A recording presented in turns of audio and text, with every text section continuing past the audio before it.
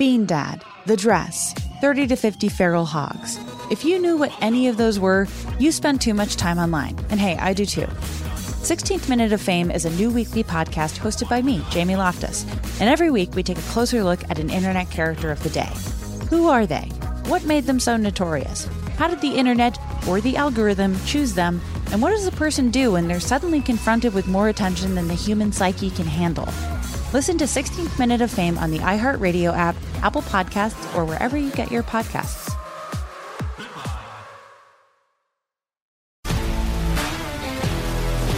If you love sports and true crime, then there's a new podcast from executive producer Dan Patrick and hosted by me, Jay Harris, that you won't want to miss.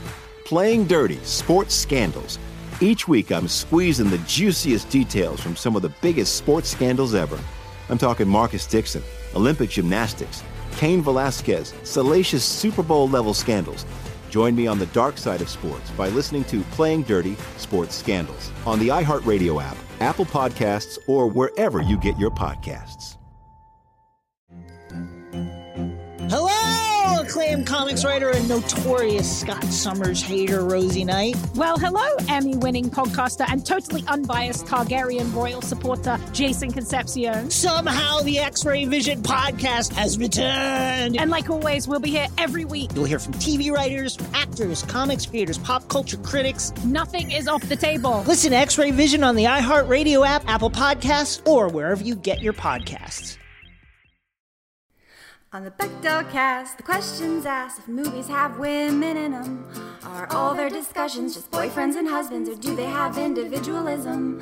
The patriarchy's effing vast. Start changing it with the Bechdel cast. Hi. Welcome to the Bechdel cast. My name's Jamie Loftus. My name's Caitlin Durante. And we're taking a trip. We're recording in Vista Del Mar. Yeah, we are. Are we? What is our generation's culottes? Is that just like is there a pant for our generation that would qualify as culottes, or is that just kind of timeless across generations? Do you remember when gauchos were a big thing among? Vaguely. I remember like capris was like, I think that's the first distinct pant that besides like shorts, that I remember being like, oh, in like middle school, like we would wear capris once it became March. Sure. Right? It might be, I mean, gauchos were a thing for maybe like 2 years when I was like a sophomore-ish in college. So you might have... What are gauchos? Describe these. They're basically pants. the same thing as culottes, just with a different name. They look very comfortable. Now that I'm like older, I'm 500 years old now, and I'm like, these pants, like, I understand the appeal of cool. I used to like make fun of my mom's pants constantly, but it turns out that she was right, I was wrong. I was wearing like low-rise jeans and had a death wish, you know. So this is our podcast where we take a look at your favorite movies using an intersectional feminist lens, using the Bechdel test as a jumping off point for discussion. But what is that? Well, sometimes it's when a woman named Barb and another woman named Star talk to each other about something other than a man for most of the movie. Yeah. But I guess more generally, our version of the test is when two people of any marginalized gender with names speak to each other about something other than a man, and they have a, meaningful conversation, meaningful to the narrative. Yeah, and we're covering Barb and Star Go to Vista Del Mar today. I'm so excited to cover this movie, and we have an incredible guest with us. Oh my gosh, we sure do. Let's get her in here. That was my Midwest attempt. I did check. Okay, I did check with my boyfriend's mom, who is a bona fide Barb and Star type. I was like, do you feel like seen by this? Do you feel like made fun of by this? And she was like, this is my favorite movie. I love it so much. Like, we gave her our rental code for it, and she flipped. It is Sari from Racine, Wisconsin approved, And that's good enough for me. Hell yeah. Our guest, though, is a comedian. She has a new audiobook out called Dirtbag Anthropology. She's the host of Reply Guys podcast. It's Kate Willett. Hello. It's and so nice to welcome. be talking with you. Oh, we're so happy to have you again. I cannot do this accent. We're so happy to have you. Yeah. Oh, thank you. I'm really looking, I don't know. This is like Tina Fey's impression of Sarah Palin. Yeah. Yeah. So happy. Yeah. Thank you for bringing us this movie. Oh, had you not heard of Truly. it? I thought I felt like you had probably heard of it because the person who told me about this movie was Julia Clare, who I know is a solid buddy of Jamie Loftus. I mean, yeah, it was on my radar, but I hadn't seen it until we started prepping for this episode. Yeah, me neither, actually. I was just like, this looks Really? good. Yeah. Oh, Yeah. I was so excited for this movie to come out because this was like another movie that got pandemicked where it was shot like 2 years ago. And I remember seeing trailers for it like back when you could still be in movie theaters and because I think it was supposed to be like a summer movie last year. And I was like, oh my God, that looks so good. I haven't seen Kristen Wiig do something like truly goofy and fun in so long. yeah. So we rented it the day it came out. It was awesome. It was great. I love it.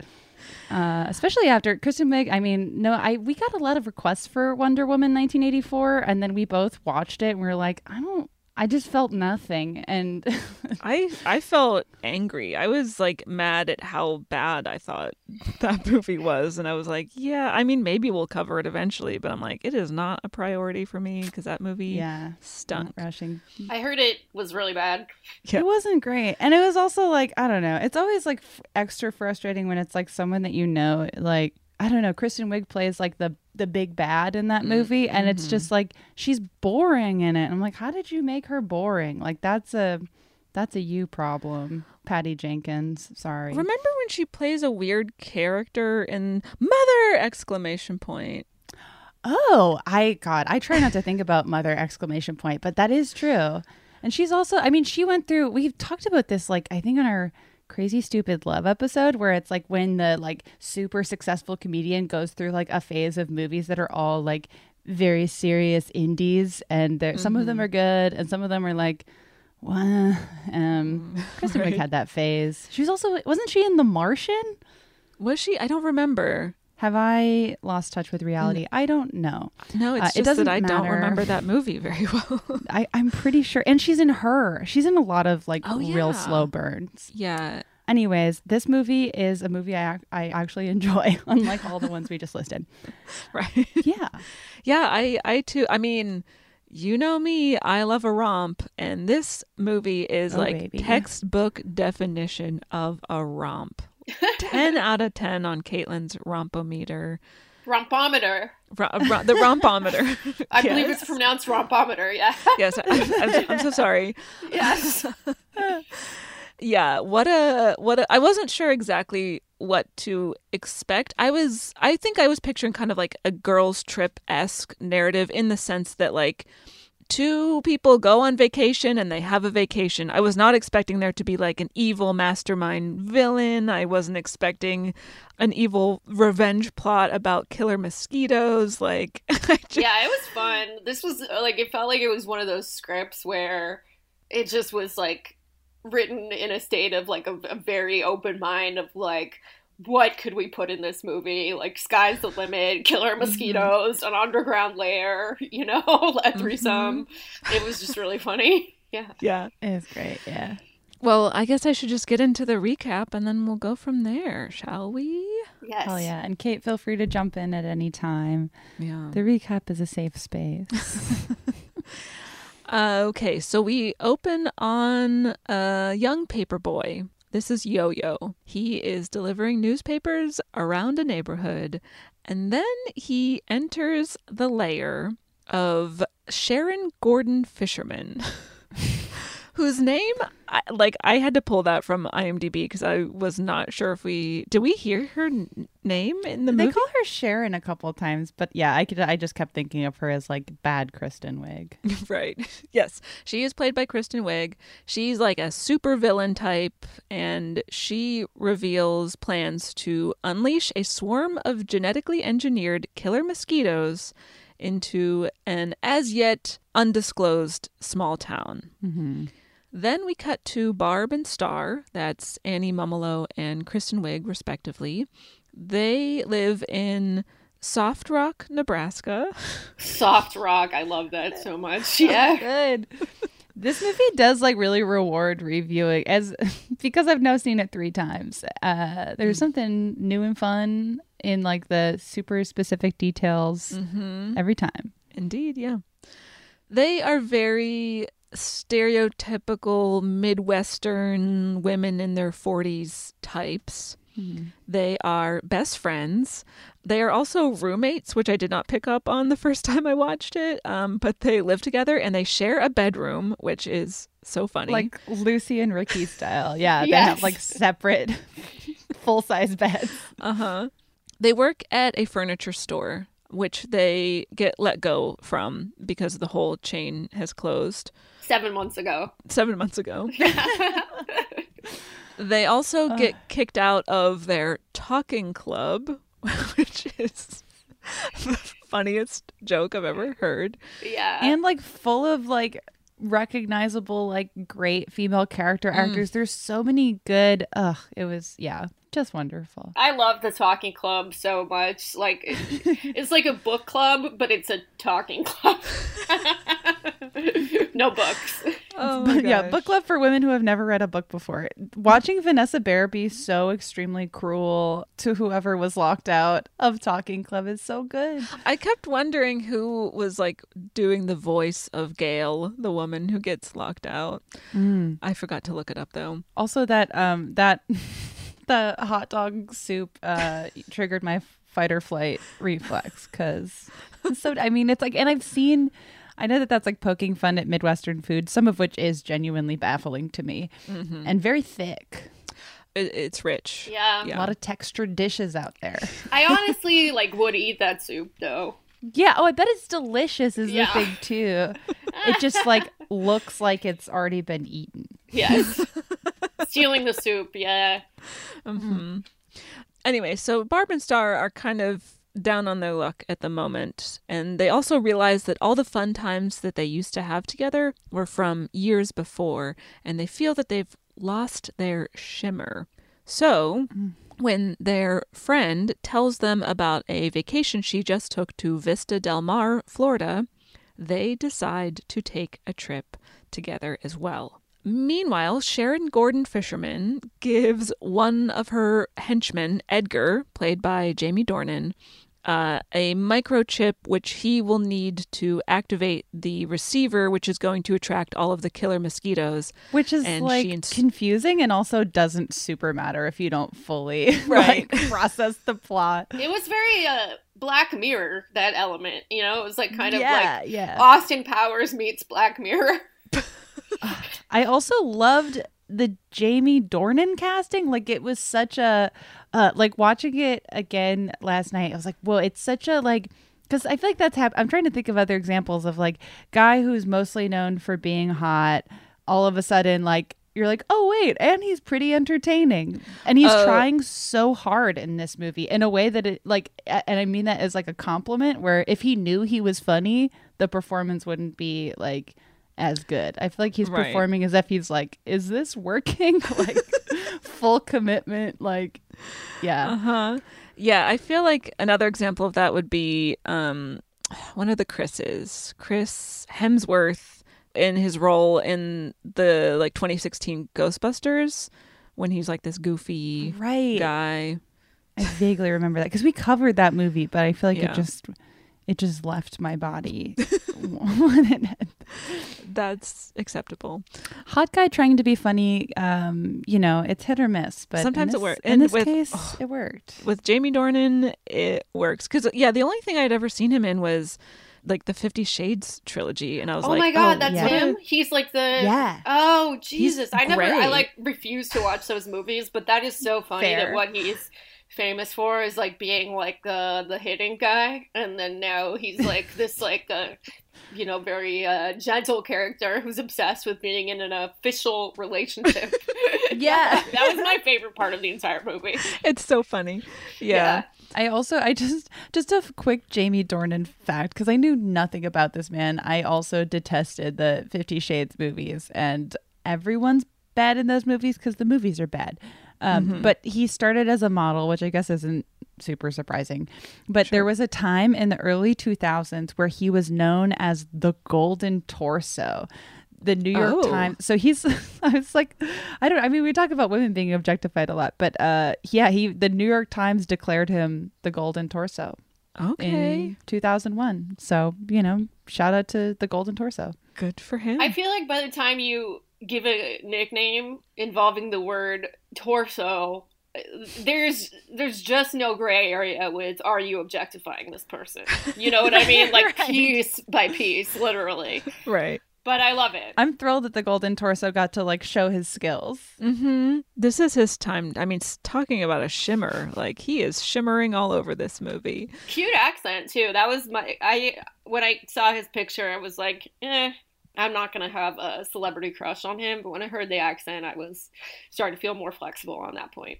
Yeah, same. He's Irish in real life, right? Yeah. That's his real accent? He is from Northern Ireland. And also, I couldn't tell if I was like, is he trying to do, because they're in some scenes, I'm like, is he trying to sound American right now? Like, his accent is all over the place, but I just don't care. I love it. He's the son of a gynecologist. Listen, I read his whole Wikipedia page. Wow. There are so many things I relate to about this guy already. Perfect torso, child of a gynecologist, former model. I'm like, we've had the same life. Yeah. He's an everyman. So he has been given this microchip or whatever, which he will take to Vista Del Mar and activate, because that's going to attract the killer mosquitoes. And also, like you mentioned, Kate, Edgar is in love with Sharon, and all he wants is to be an official couple with her. But it's clear that she is stringing him along and that she doesn't want to be an official couple with him. Yeah. So then Barb and Star fly to Vista Del Mar. On the flight, they talk about an imaginary woman named Trish. The whole flight. Tragically died. Who tragically died and turned into a water spirit. And I only mention that now because we've got a Chekhov's Trish happening. So Very goddess ex machina ending here, yeah. Right. And then there's this whole thing where they go to the wrong hotel, and it turns out they're staying in a crummy motel, but then they manage to get a room in the nice hotel after all. And that's where Edgar is staying. And they meet him when they're all drinking at the hotel bar, and they end up hanging out with him all night. They drink a bunch, they take drugs, they dance to a techno remix of My Heart Will Go On. And as soon as that was where I became convinced. That's because that's 35 minutes in, and I was like, this is a really funny movie, up until that point. But as soon as I heard do do do do, I was like, this movie is for me. Well, the music that I loved in this was they had Richard Cheese in the movie. And yes, Richard Cheese is such a kind of classic Gen X guy. You know what I mean? It felt perfect to their age, and it was great. I remember a boy in high school being showing me Richard Cheese because his uncle had showed him, and being really blown away. Richard Cheese and the Mighty Boosh was just it. Yeah, it was so nice to see him. I was like, wow, Gen Z gets Richard Cheese now. Good for them. Wow. Okay, so they dance to all this music together, and then they spend the night together. And Edgar leaves the next morning, but oh no, he's lost the microchip, which activates the mosquito thing. Or something. Or something. So Sharon has to call this like secret spy man who she knows to come in and fix Edgar's mistake. Cue Edgar singing a song, which goes something along the lines of, "Seagulls in the sand, can you hear my prayer?" And it, oh my God. It's great. So funny. The best part of the movie, I think. It's great. Yeah, I don't know if this has been mentioned so far, but there are multiple musical numbers in this film. Mm-hmm. It's not a musical, but it is music inclusive. Yeah. Oh yeah, because there's that big number when they first get to the hotel, and then they find out it's a motel, and the song abruptly ends.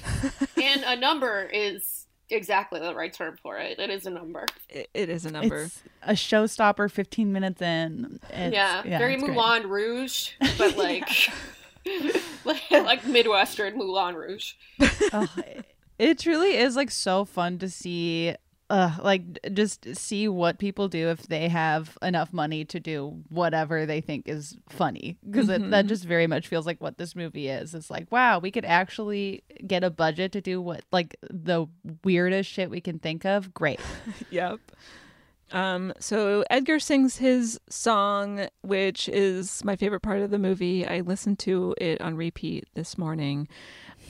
Meanwhile, Barb and Star are pretending to have forgotten all about Edgar from the night before, but they secretly both want to see him again. So first, Barb sneaks out to go talk to him, but then she realizes that her and Edgar aren't really meant to be, and she values her friendship with Star more than a man.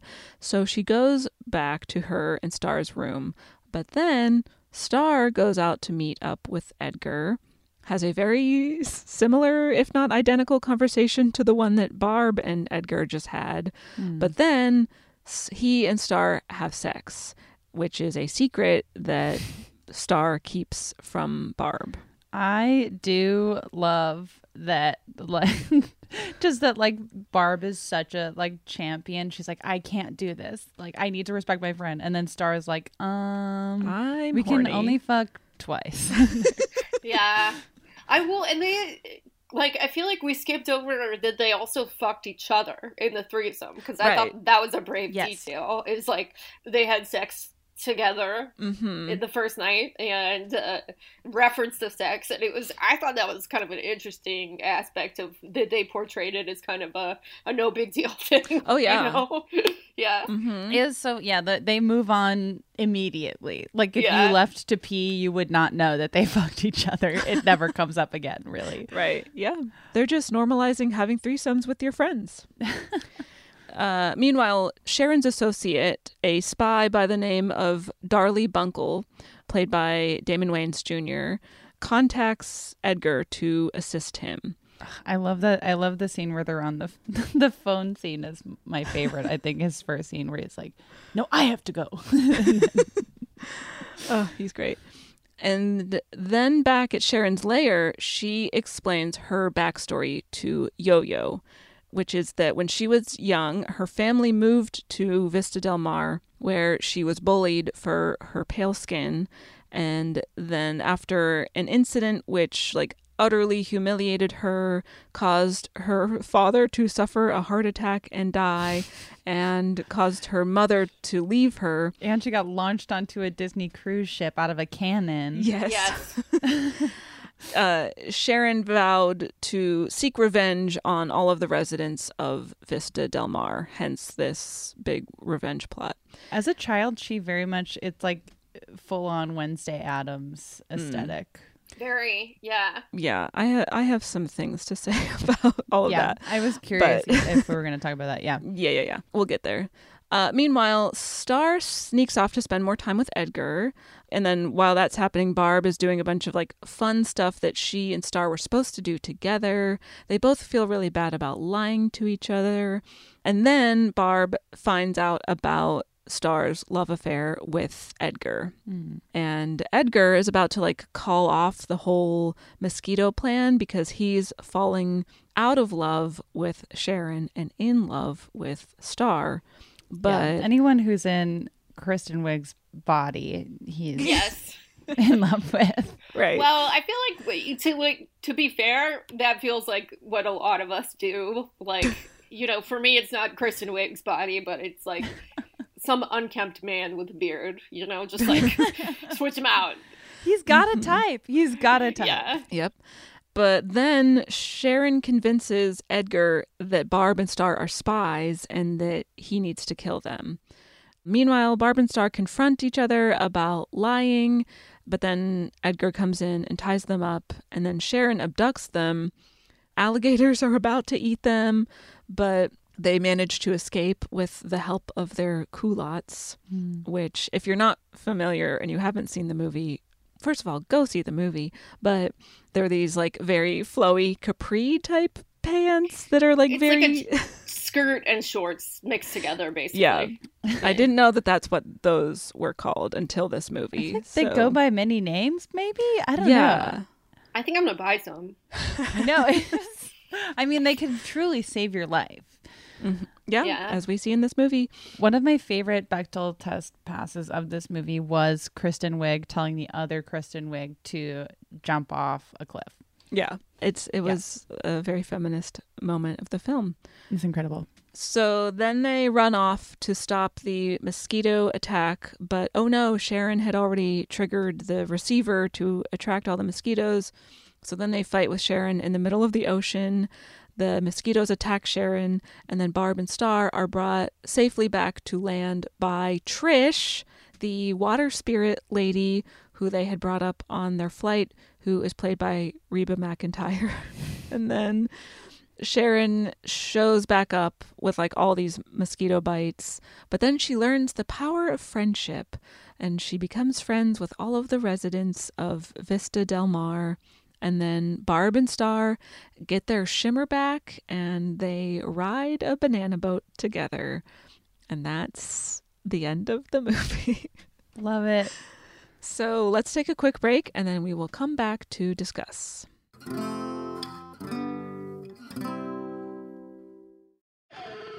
Bean Dad, The Dress, 30 to 50 Feral Hogs. If you knew what any of those were, you spend too much time online. And hey, I do too. 16th Minute of Fame is a new weekly podcast hosted by me, Jamie Loftus, where every week I take a closer look at an internet character of the day. Who were they? What made them so notorious? Why did the internet choose them? And what does a person do when they're suddenly confronted with more attention than the human psyche can handle? I'll be talking to internet historians, experts, and yes, the main characters themselves to get a fuller picture. Because I think that even outside individual experiences, a character of the day tells us something about how the internet worked at that time, and how the attention economy developed into the freaky three-headed dragon it is today.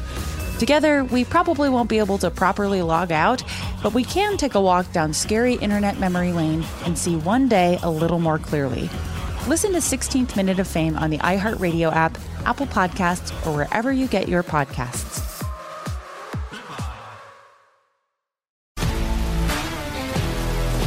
If you love sports and true crime, then there's a new podcast from executive producer Dan Patrick and hosted by me, Jay Harris, that you won't want to miss.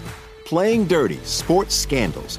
Each week, I'm squeezing the juiciest details from some of the biggest sports scandals ever. I'm talking Marcus Dixon, Olympic gymnastics, Cain Velasquez, salacious Super Bowl-level scandals. Join me on the dark side of sports by listening to Playing Dirty: Sports Scandals on the iHeartRadio app, Apple Podcasts, or wherever you get your podcasts. Hello, acclaimed comics writer and notorious Scott Summers hater, Rosie Knight. Well, hello, Emmy-winning podcaster and totally unbiased Targaryen royal supporter, Jason Concepcion. Rosie, somehow the X-Ray Vision podcast has returned. It feels so good. It does! And like always, we'll be here every week covering the wide world of TV, movies, comics, and geek culture. That's right. We'll be talking about Batman, heroes of that stature, and of course, we'll be inviting our friends in the industry to come geek out with us and share stories. We'll hear from TV writers, from actors, comics creators, pop culture critics, and more. Nothing is off the table, because geek culture is pop culture, and we can't wait to share our love of it all with you every single week. Listen to X-Ray Vision on the iHeartRadio app, Apple Podcasts, or wherever you get your podcasts. And we're back. We're back. Caitlin, you brought this up during the recap, so I kind of just wanted to like touch on it at the top. The stuff with Sharon's backstory.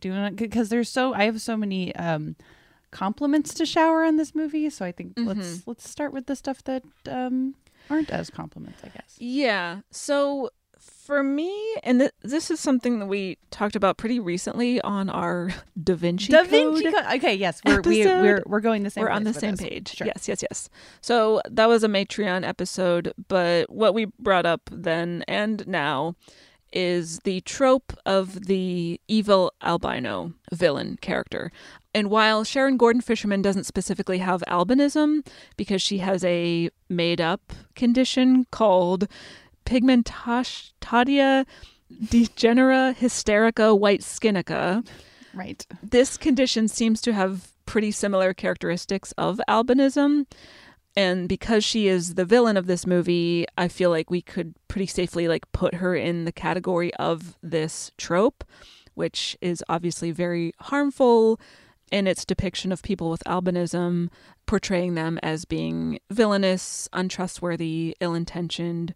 Yeah, I totally agree with you. It is definitely a trope we see all the time. I mean, there's, I think, movies that weaponize this trope to varying degrees. And the Da Vinci Code and Barb and Star are certainly very different weaponizations of this trope, but it's just like kind of stunningly lazy given how thoughtful so many elements of the movie is. And it just like does end up kind of coming off as a lazy ableist choice that feels like it's 15 years old, even though most of the movie for me felt so modern. And I would be interested in hearing what listeners think, particularly listeners with albinism. Well, I mean, even beyond that, it's also just like the trope of like the villain is the person who doesn't look like everyone else, you know, or the villain is somebody with some kind of medical condition, you know.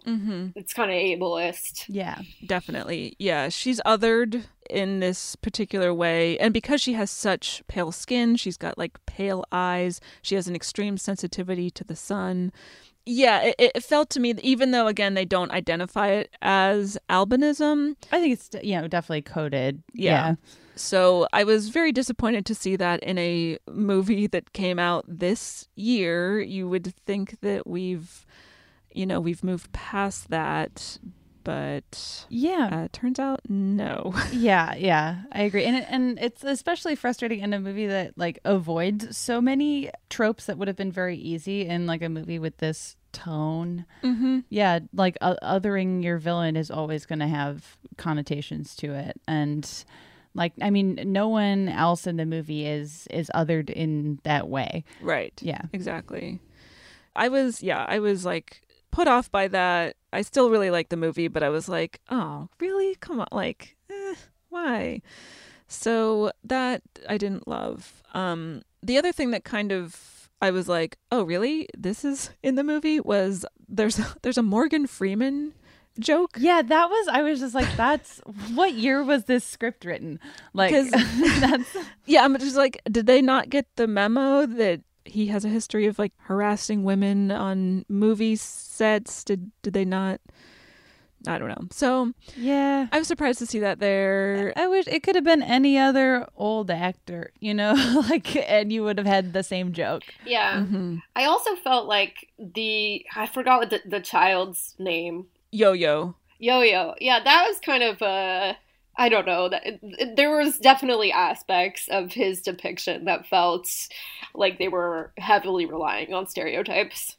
Along those lines, I felt too that like there's a couple moments in the movie where there's a music cue that sounds like kind of native flute and drumming. Yeah. Which the Tommy Bahama. Yeah, the Tommy Bahama yeah. stuff mostly. And I'm interested to hear what our native listeners think about that. But to me, it feels like just kind of like a weird and like appropriative thing to have in a movie with no native people in it. Yeah. So it's just like lazy writing too. Yeah. Like just on I think he was supposed to be like some kind of shaman, but like a shaman of what? right. You know, just like this kind of general magical shaman guy, you know? It's also I don't know why I didn't realize on my first watch that was literally Andy Garcia, but it's also he's not credited as Andy Garcia. He's credited as Tommy Bahama. Oh my god. So I think maybe that could be why. Not to brag or anything, but I did recognize him as Andy Garcia. Brave. I just have an eye for Andy. So thank you. But, there and those aspects. I mean, the three things that we just touched on. It did feel like the elements, because this very much feels like an SNL movie to me, even though it isn't. Mm-hmm. And those moments kind of like ping the part of your brain that like most SNL movies do not hold up for reasons like this, of like a huge plot point that is extremely homophobic, a huge plot point that is extremely racist, that you know, most of those movies, even for fans of them, like you can't really make much of an argument for large aspects of them. And I mean, they're smaller in this movie, but they're definitely still present. Yeah. Right. I mean, the movie is also like, I mean, like all four main characters are white people too. Right. Where it's like, I mean, I get like, you know, the whole thing is that they're from the Midwest and stuff, but yeah, know, that's not like what the whole Midwest is, you know? Yeah, the Midwest is like, I mean, not as diverse as other areas of the country, but it's not all white people. And there were definitely like opportunities for there to be more diversity, because it's like, I mean, even in Talking Club, I think the only person who isn't white is Rose Abdoo, who is one of my favorite character actors. I've been watching her since she was on Gilmore Girls. Nice. Oh, okay. Yeah, nice. she's great. Yeah, there aren't that many characters of color, and the ones who are present in the story are relegated to more like secondary or tertiary characters. Yeah. So I was also honestly surprised. I guess we're just going to get all our grievances out at the top. I was honestly surprised. This isn't even really a criticism. I was just surprised that this movie was directed by a guy. I like Same. It's such a movie centered on middle-aged women that I was like, that was I didn't even realize until later on. I was like, oh, this is directed by a guy named Josh. Just would not have expected that in this case. Yeah, I mean, directed by a guy, that's one thing. A guy named Josh, that's even an escalation right there. You know, that's twisting the knife. Yeah. Yeah. Written, though, by Kristen Wiig and Annie Mumolo. And the movie also has a number of producers who are women, including Jessica Elbaum, who founded Gloria Sanchez Productions, which is a production company that focuses on producing female-driven comedy projects. Oh, yeah. They also did Booksmart, Hustlers. Those are the good ones. Yeah. Right. Yeah. So, but I was similarly surprised that a man would have been hired to direct this movie. Yeah. So, you know. Let's talk about the fun parts. Yeah, let's do it. I love that this is a movie about friendship between women. I love that this is a movie about women in their like mid 40s finding their shimmer because they feel like they're kind of just fading away and they want to rediscover themselves and like reignite their excitement for life. This is like a version of Eat, Pray, Love that I enjoy. Yeah, right. It's not so self-serious, obviously, you know? Yeah. Mm-hmm. This is a pretty small thing, but one of my favorite parts of this movie was the relationship self-help books that the characters are reading. Sharon's reading one and Edgar's reading one. And I think that the one that Edgar's reading is called something like How to Feel Like Someone Loves You Even When They Don't Show It Most of the Time. Right.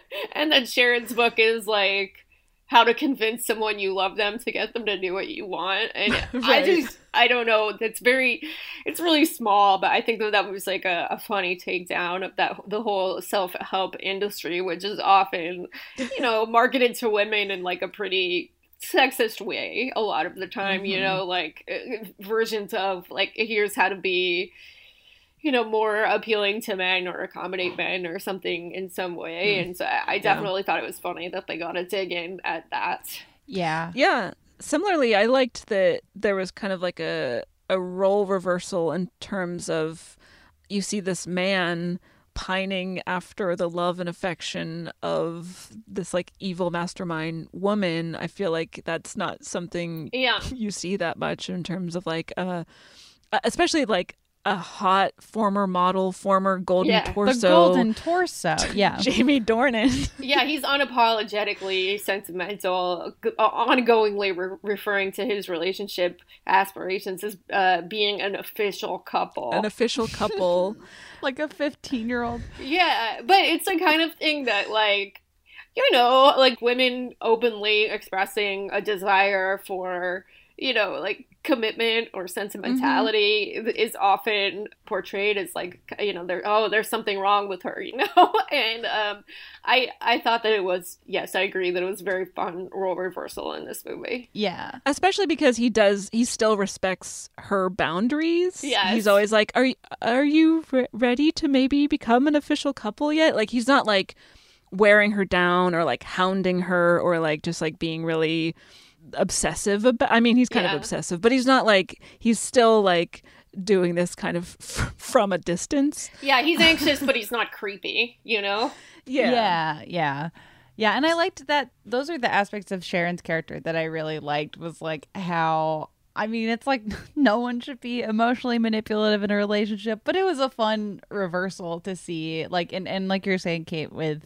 the self-help books, and also just like in general, there are, even though Star does end up in a relationship with Edgar, I felt like, especially for a movie about middle-aged women who they're not mothers, they're like not the type of middle-aged female character that you're kind of used to seeing, especially leading a movie. And they don't make any of the easy, like lazy choices that you would make with a character like that. They're not like pining for a husband. They're not like, where are my children? Like, it's just such a simple premise of like, well, I am middle-aged and I want to figure myself out. And like, I feel like I've lost touch with myself. Yeah. And they seem generally more concerned about how other women view them than really anyone else. They're worried about each other. They're worried about how the talking club perceives them. And it was just like a cool side. I don't know. It's like, you never see that. Yeah. And just to kind of piggyback off that, like, I thought it was cool that they were both on journeys of self-actualization, and that you see, Barb's character, her journey of self-actualization is solo. It's involving like a lot of adventures, and Star's journey is like a relationship journey. She's opening her heart to love and experiencing that vulnerability again. And I felt like the film did not make any sort of value judgment about which of those is better, and like, that's good, because I often feel like even feminism asks us to kind of, like, either it's like independence is good, or, a relationship is good, or, like, and it's like often presented as very like feminist versus not feminist. And in reality, most of us have both desires, not everyone, but it was just cool to see the film kind of not, like, Barb's journey is not a joke. It's not pathetic, Star's journey is not weak. I just really liked that. Yeah. Yeah, and an element of Star's journey, I mean, it's only mentioned in kind of one scene, but I, like, when I was watching it to prepare for this episode, I especially appreciated it, was like, Star also talked about like her body image, and like how she, as she was getting older, she was feeling unlovable. She felt like she was never going to be loved again. And then she says, like, the line is super goofy, but it was like, it's where she's like, you saw my like folds and holes. And you weren't bothered by it. And you didn't run away. And it's like, it's I don't know. It's my favorite kind of joke because it's funny, but it's not at her expense. And the response to it is not cruel. And he's just like, yeah, like Edgar is such a good active listener. Yeah. And I like that, like, I mean, it's not like harped on, but it is like referenced in a way that felt like, I don't know, like genuine and funny. Mm-hmm. I liked it. Let's take another quick break and then we'll come right back.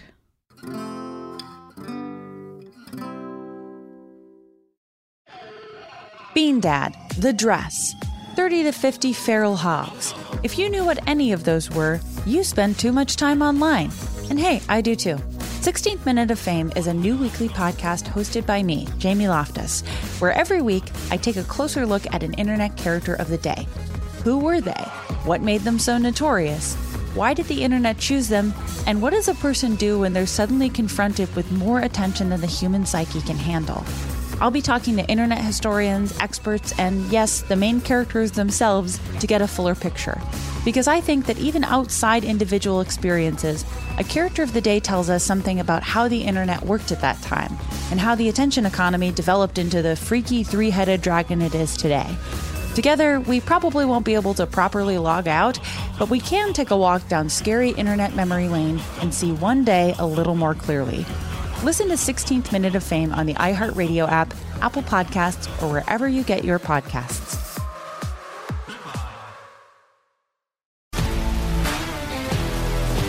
If you love sports and true crime, then there's a new podcast from executive producer Dan Patrick and hosted by me, Jay Harris, that you won't want to miss. Playing Dirty: Sports Scandals. Each week, I'm squeezing the juiciest details from some of the biggest sports scandals ever. I'm talking Marcus Dixon, Olympic gymnastics, Cain Velasquez, salacious Super Bowl-level scandals. Join me on the dark side of sports by listening to Playing Dirty: Sports Scandals on the iHeartRadio app, Apple Podcasts, or wherever you get your podcasts. Hello, acclaimed comics writer and notorious Scott Summers hater, Rosie Knight. Well, hello, Emmy-winning podcaster and totally unbiased Targaryen royal supporter, Jason Concepcion. Rosie, somehow the X-Ray Vision podcast has returned. It feels so good. It does. And like always, we'll be here every week covering the wide world of TV, movies, comics, and geek culture. That's right. We'll be talking about Batman, heroes of that stature, and of course, we'll be inviting our friends in the industry to come geek out with us and share stories.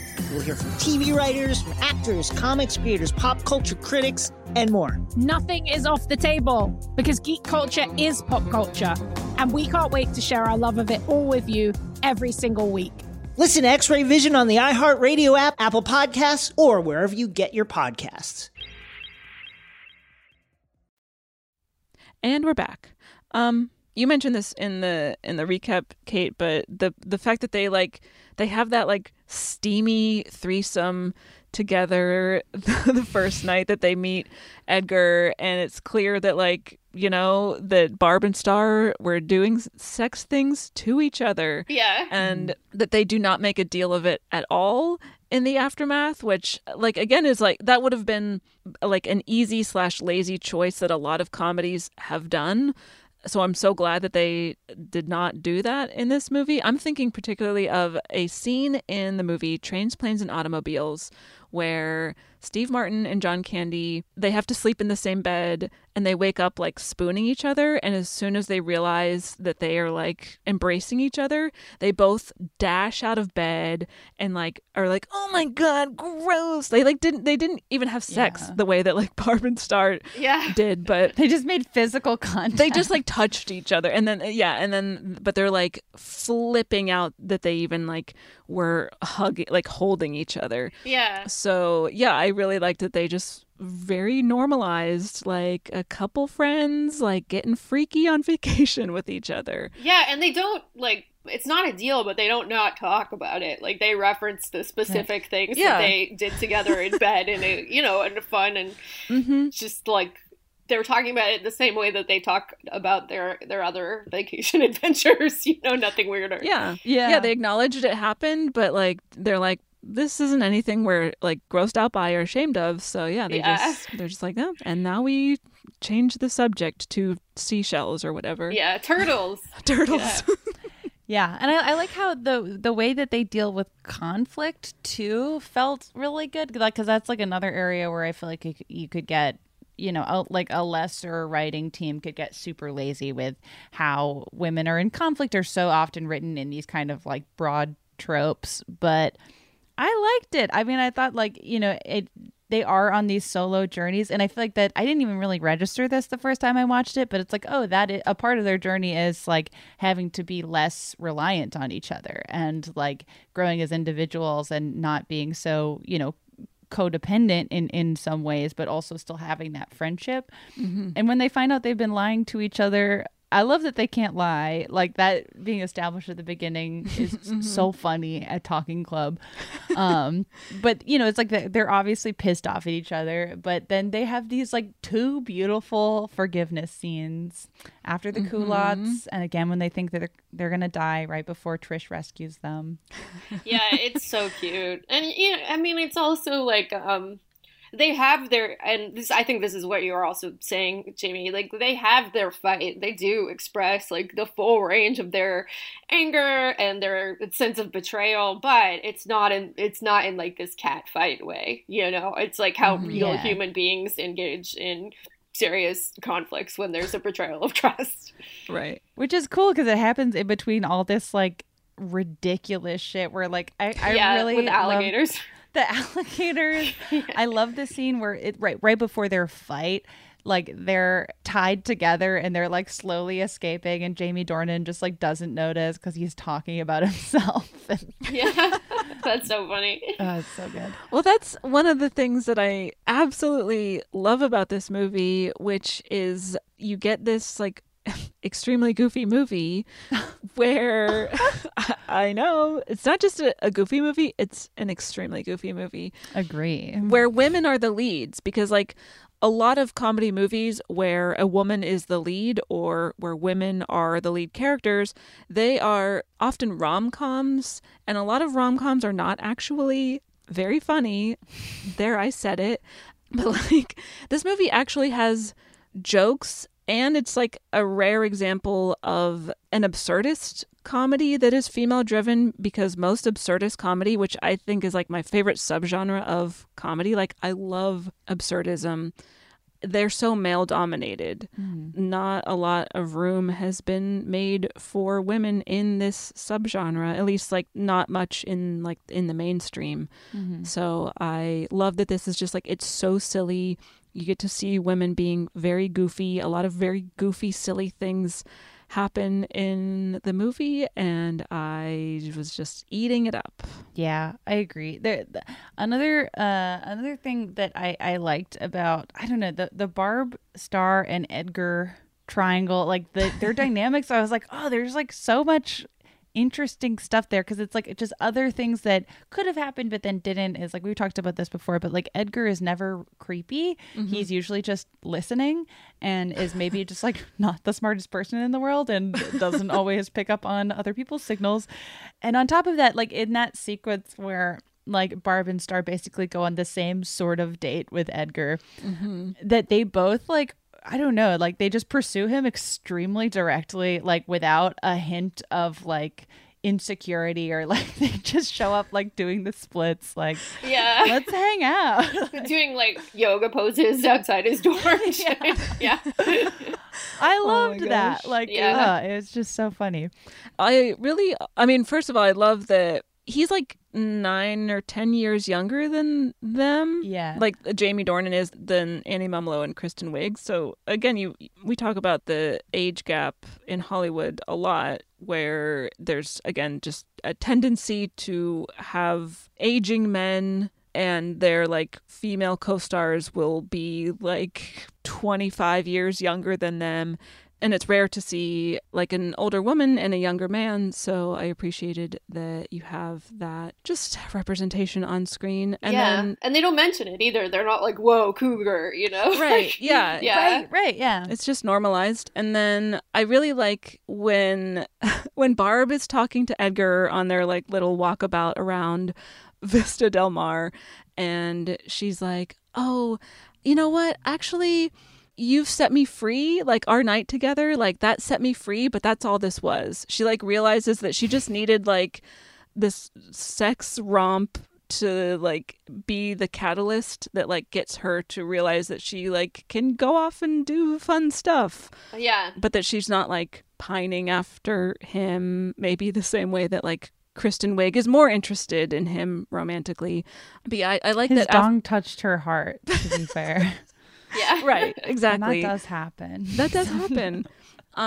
So I like that even though their like connection between the three of them initiates in this sexual encounter for all of them all at the same time in this threesome, but that like there isn't like a love triangle after that, Right. you know? No. Yeah. Even though it does seem like they will continue to, all three of them will be living together. Yeah. Back in Soft Rock, Nebraska. Which I love. Like, that would Yeah. honestly be the dream life. Like, if I got to live with, like, a partner and my best friend was also there. Wouldn't that be great? Honestly. Yeah. I hope they don't change the layout of their house at all and just Jamie Dornan's in Star's bed, but they still all share a room. Yeah. Oh my gosh, yes. He joins the talking club. He would. I feel like he'd be a hit there. Yeah. He's very yeah. sensitive. I mean, the golden torso, Yeah. those ladies are going to gobble him up. He would let Phyllis talk about horses. God, those cutaways, they're great. Oh, just like another thing that just made me laugh. The story of how Barb's husband died is so funny. Where he was like a rodeo star, but he got trampled. But it was at a Black Friday sale. It was so good. There's so many, and like you said, Jamie, every time you watch this movie, you like pick up on like subtle jokes that you didn't notice the first time. It's just, this movie's so funny. Yeah, I'm so glad it exists, and I hope that it's like been successful enough that there will be, you know, other opportunities like this made for other women, and hopefully not white women, you know, like and sort of open the floodgates to movies like this, because it is. I mean, I guess that I can't say for sure whether it's like Bridesmaids is like the movie that Kristen Wiig and Annie Mumolo wanted to make, but I do feel like there is this kind of tendency where it just takes women, even after they've been very successful, like way longer to be able to make like, this is the thing I've always wanted to do if I could make anything. Yeah. Because Kristen Wiig has been, you know, she's been around for at least 15 years, extremely successful. And it's like just this year that you see like her like ridiculous, absurd art project come out. And I feel like, you know, that tends to come much earlier for men. And yeah. Just like it would be cool if women and, you know, all people who weren't young white guys got those same level of opportunities at the same pace, which is not true. Right. You know? Yeah. I also think that I don't know if I recall correctly, but I feel like Kristen Wiig is from kind of like a normal background and was not a super rich person. I don't know. That could be wrong, but yeah, no, that is true. It feels like the people who are like sons and daughters of Hollywood are able to get those opportunities at an accelerated pace. Yeah. I think that they're like Annie Mumolo and Kristen Wiig are both from like pretty like standard middle class backgrounds, back when the middle class was the thing. And they both became successful in their 30s, and like just all, I mean, their career trajectories are really cool. And I just from a sentimental point, I'm like, that's so cool that like when best friends make a movie, I love it. Yeah, it's very fun. Yeah, I also learned that Kristen Wiig had twins last year. Holy shit, that's amazing. Via a surrogate, she and her husband had twins. She's got tiny babies at her house. I just learned so much on Scholarly Journal Wikipedia this week. I don't have a lot of I don't really have much else. I would just say, you know, watch the movie. There's some things in it that feel dated that I was disappointed to see, but for the most part, this is a romp. This is a very funny movie. the themes and the kind of takeaways from it are, again, just like things that we don't get to see that much of. And I hope, this movie kind of helps pave the way for more movies like it to be made. And again, just open up doors for just more diverse and inclusive movies. Again, like specifically absurdist comedies. Let's see more like women-driven absurdist comedies, women from all backgrounds, people of marginalized genders from all backgrounds. Hell yeah. We need more of it. Agree. Yeah. With actual budgets too, because you can tell this movie had like a budget. Yeah. It's like ridiculous. The production design with all of like the very like saturated colors the and beach the tones, pastels. the corals, the teals. Yeah, it's like I was looking at the poster and I was like, this was like reminiscent of like a Lisa Frank folder I used to have. Like, yeah. But yeah, I didn't really have anything else. No, I really enjoyed this movie. I agree that there are the elements of it that are dated are super frustrating because it seems at so many places to have conscientiously avoided dated tropes. And so there are moments where you're like, oh, these are, Gen X white women who maybe should have consulted some people. Yeah.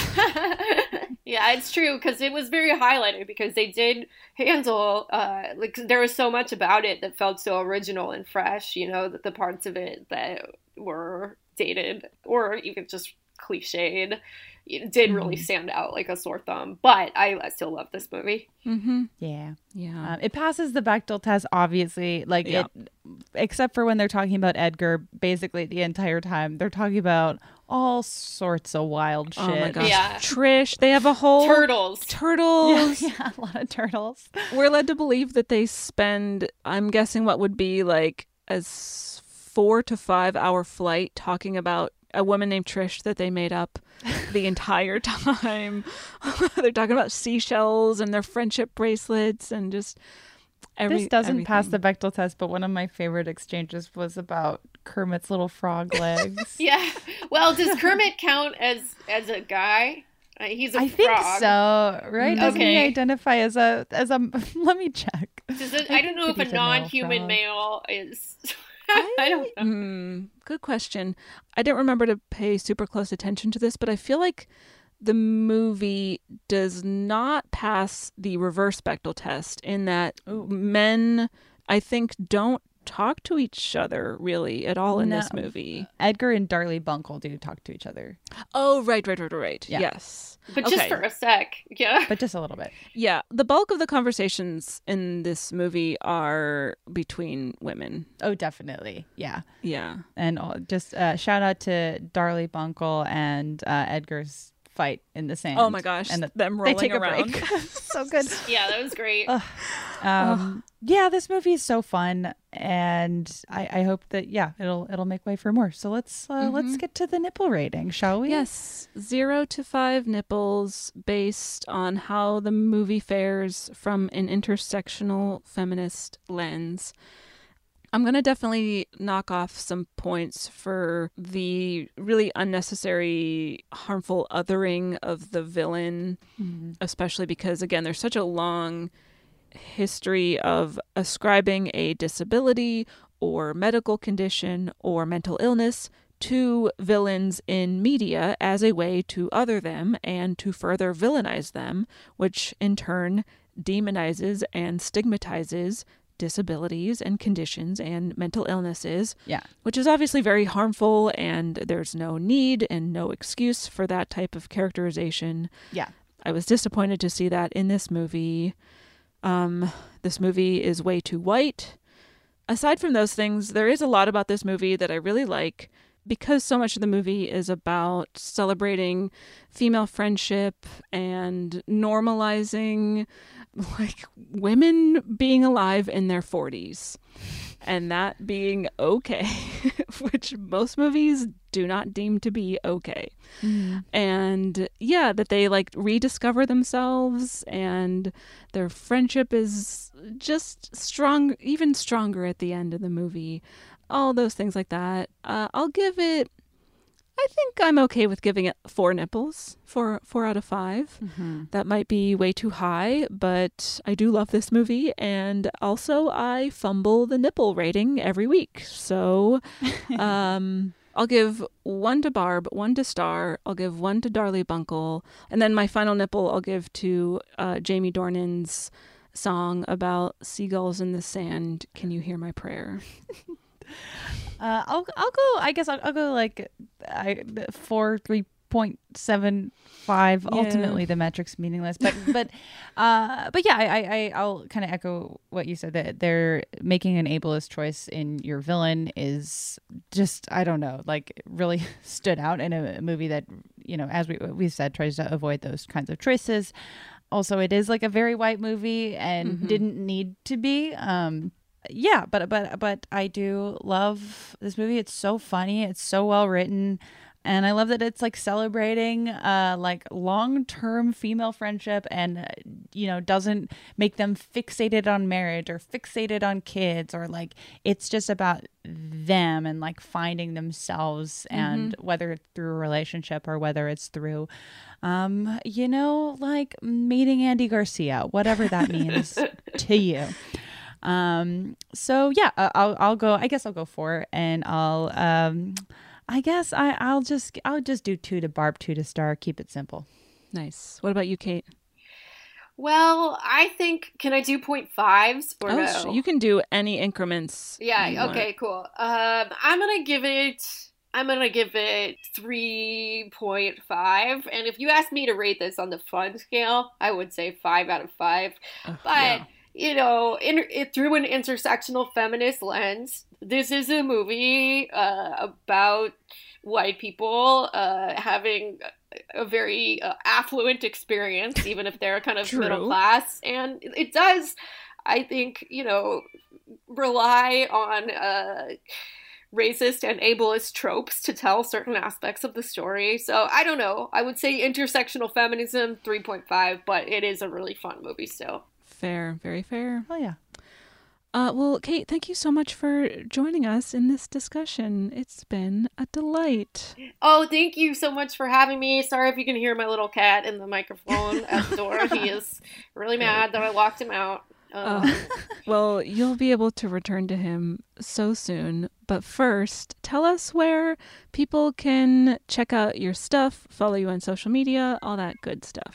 So on Twitter, I am at Kate Willet, and Willet has 2 L's and 2 T's, and I am Kate.Willet, same spelling, on Instagram. I have a new audiobook out called Dirtbag Anthropology that is an exploration of masculinity from my perspective, which is, you know, a feminist comedian, and it's kind of like part memoir, part podcast, part like, you know, research, and it's just like, it was a really, really, really fun project to make. It's just available on Audible Plus.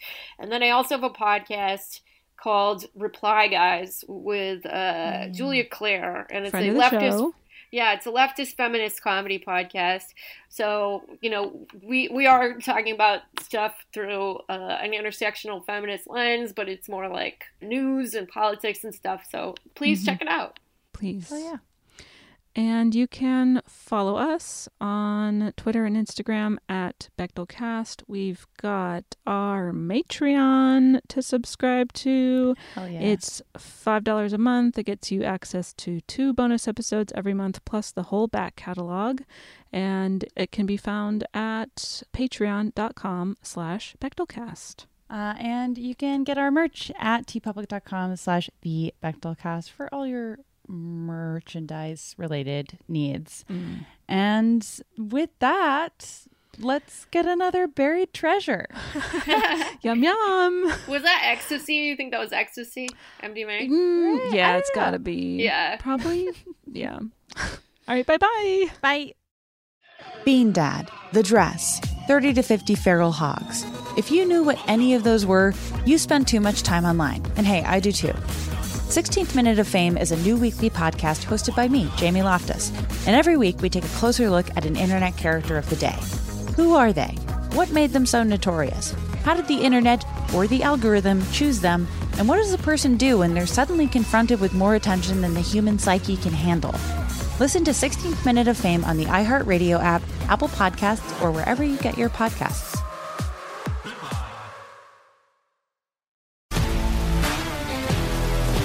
If you love sports and true crime, then there's a new podcast from executive producer Dan Patrick and hosted by me, Jay Harris, that you won't want to miss. Playing Dirty: Sports Scandals. Each week, I'm squeezing the juiciest details from some of the biggest sports scandals ever.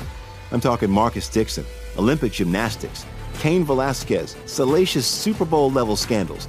Join me on the dark side of sports by listening to Playing Dirty: Sports Scandals on the iHeartRadio app, Apple Podcasts, or wherever you get your podcasts. Hello, acclaimed comics writer and notorious Scott Summers hater, Rosie Knight. Well, hello, Emmy-winning podcaster and totally unbiased Targaryen royal supporter, Jason Concepcion. Somehow the X-Ray Vision podcast has returned. And like always, we'll be here every week. You'll hear from TV writers, actors, comics creators, pop culture critics. Nothing is off the table. Listen to X-Ray Vision on the iHeartRadio app, Apple Podcasts, or wherever you get your podcasts.